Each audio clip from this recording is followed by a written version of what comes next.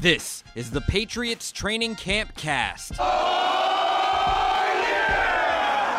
The Patriots Training Camp Cast is your source for all the news from Patriots Training Camp. Well, I do still watch the news. Practice is over, but the writers of Patriots.com have you covered. What did I miss yesterday? Now, here to review today's practice, the writers of Patriots.com. 12 days. 12 days of practice we've already had. Can you believe it? Paul Perillo. We are 12 days into Patriots training camp. I was at all 12, so yes. I can yeah, me too. it. I'm Eric Scalavino. That was Paul Perillo. We are here at Gillette Stadium.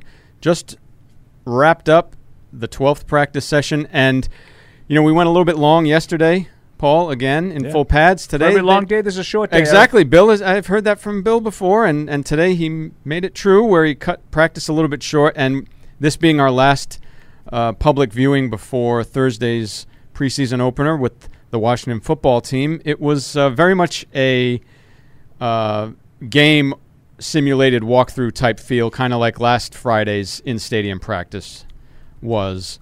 And we saw quite a bit of quarterback number 5, Brian Hoyer, today. Yeah. Took me a little bit by surprise. Yeah, and it was another practice, similar to the in-stadium one last week, where the tempo was really low and, the intensity wasn't really there. As you said, in shells after a couple of heavy days of contact. But I did think it was a little different to see more Hoyer. I wonder if maybe the get his plan, reps now? Yeah, the plan maybe Thursday night is to get Mac Jones and Cam Newton some reps, and if Hoyer doesn't factor into those game reps, maybe you get him some on the practice field, even though they were under less than ideal circumstances. I don't know. That's just a total guess on my part. But, we'll see how that unfolds. But, at the very end of practice, there were a couple of 2-minute drills, and Mac Jones came in for one. I thought he looked normal. He was, he was sharp like he has been the last couple of days.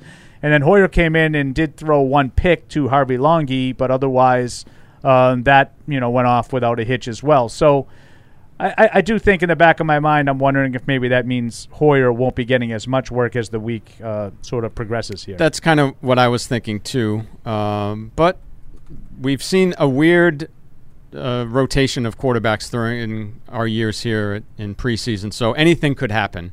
Wouldn't be surprising if one quarterback goes wire to wire, whoever that is, or we could see a number of them. So that's just something we'll have to keep in mind on Thursday night. Are you starting to get concerned at all about some of these players who we haven't been seeing much of at all on the field? And I'm thinking, the last few days now, Nelson Agholor not being able to go out there after he seemed like he had a nice start to camp, had seemed to emerge as a leading candidate to be a top receiver here, and now he's missed a few days. Is that or him or anybody else that Yeah, I think Agholor is one to sort of keep an eye on. He missed practice on Sunday. He was out there on Monday and now Tuesday, but basically took part in the positional drills and then wasn't really a part of anything that they did.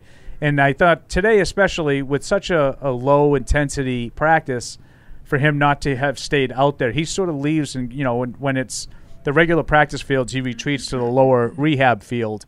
I'm not really sure exactly where he went today, but he wasn't with the rest of the offense when the offense was working during the majority of the hour and a half or so that they were out there. So that's one. We talked a little bit during our Patriots Unfiltered show about Hunter Henry. Right. Reports say that he was undergoing an MRI. It's not believed to be a serious injury, but at the same time, he's undergoing an MRI. Yeah, Bill Belichick called it day-to-day. Others, including Mike Reese and Adam Schefter and some other reports are calling it he could be out a couple of weeks. To me, at this time of year, it's not ideal to be out that long. I know it's better than being out that long during the season and missing, say, 3 games. Right. But at the same time, this is valuable time for him to be, getting acclimated with the offense and more importantly, getting acclimated with the quarterbacks, because both Cam Newton and Mac Jones are going to need Hunter Henry. Yep. And it'd be nice to see them continue to develop that rapport. Before practice started, I was talking with our colleague, Mike Dussault, and we were just kind of remarking about how thin it seems the safety position is in terms of depth. Like, they got plenty of defensive backs on the roster, but most of them are playing corner. And we were trying to look at where the safety depth is, and didn't see a whole lot of it. And today there was a new safety out there wearing number 19.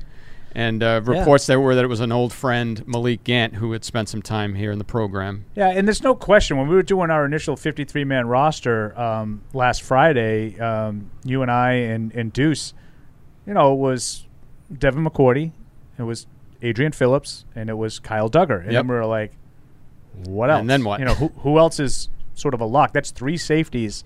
And I know they have some guys that are traditional safeties by trade who play mostly on special teams, guys like Cody Davis. Yep. Probably some others that would factor into that mix. They'd bring back a guy like Malik Gant, has some familiarity. He's been with the team in the summer the last 2 years. Mm-hmm. I think he had an injury in the 19. first year, right? Yep. Yeah, so last year he didn't make it.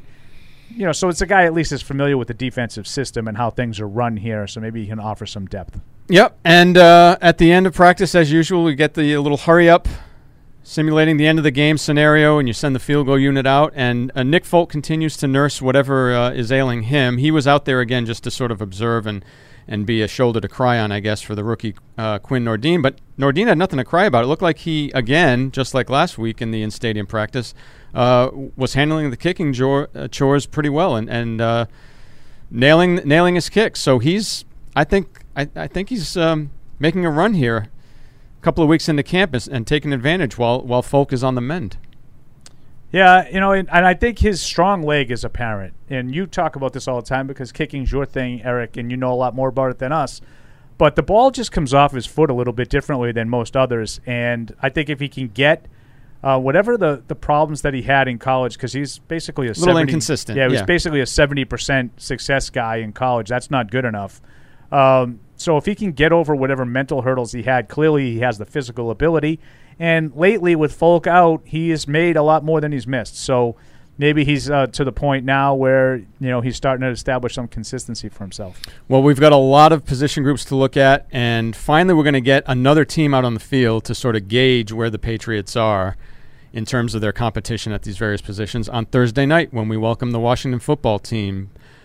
So until then, for Paul Perillo and our producer Matt Morrell, I'm Eric Scalavino. We will talk to you again the next time we have practice. By the way, we should mention we'll be in the city of brotherly love in Philadelphia next week doing reports from the joint practice sessions with the Eagles down there at their NovaCare complex in downtown Philly, and we'll be broadcasting live from there. So look out for that. And in the meantime, like I said, we've got the game Thursday night. So for Paul and Matt, I'm Eric. We will see you soon.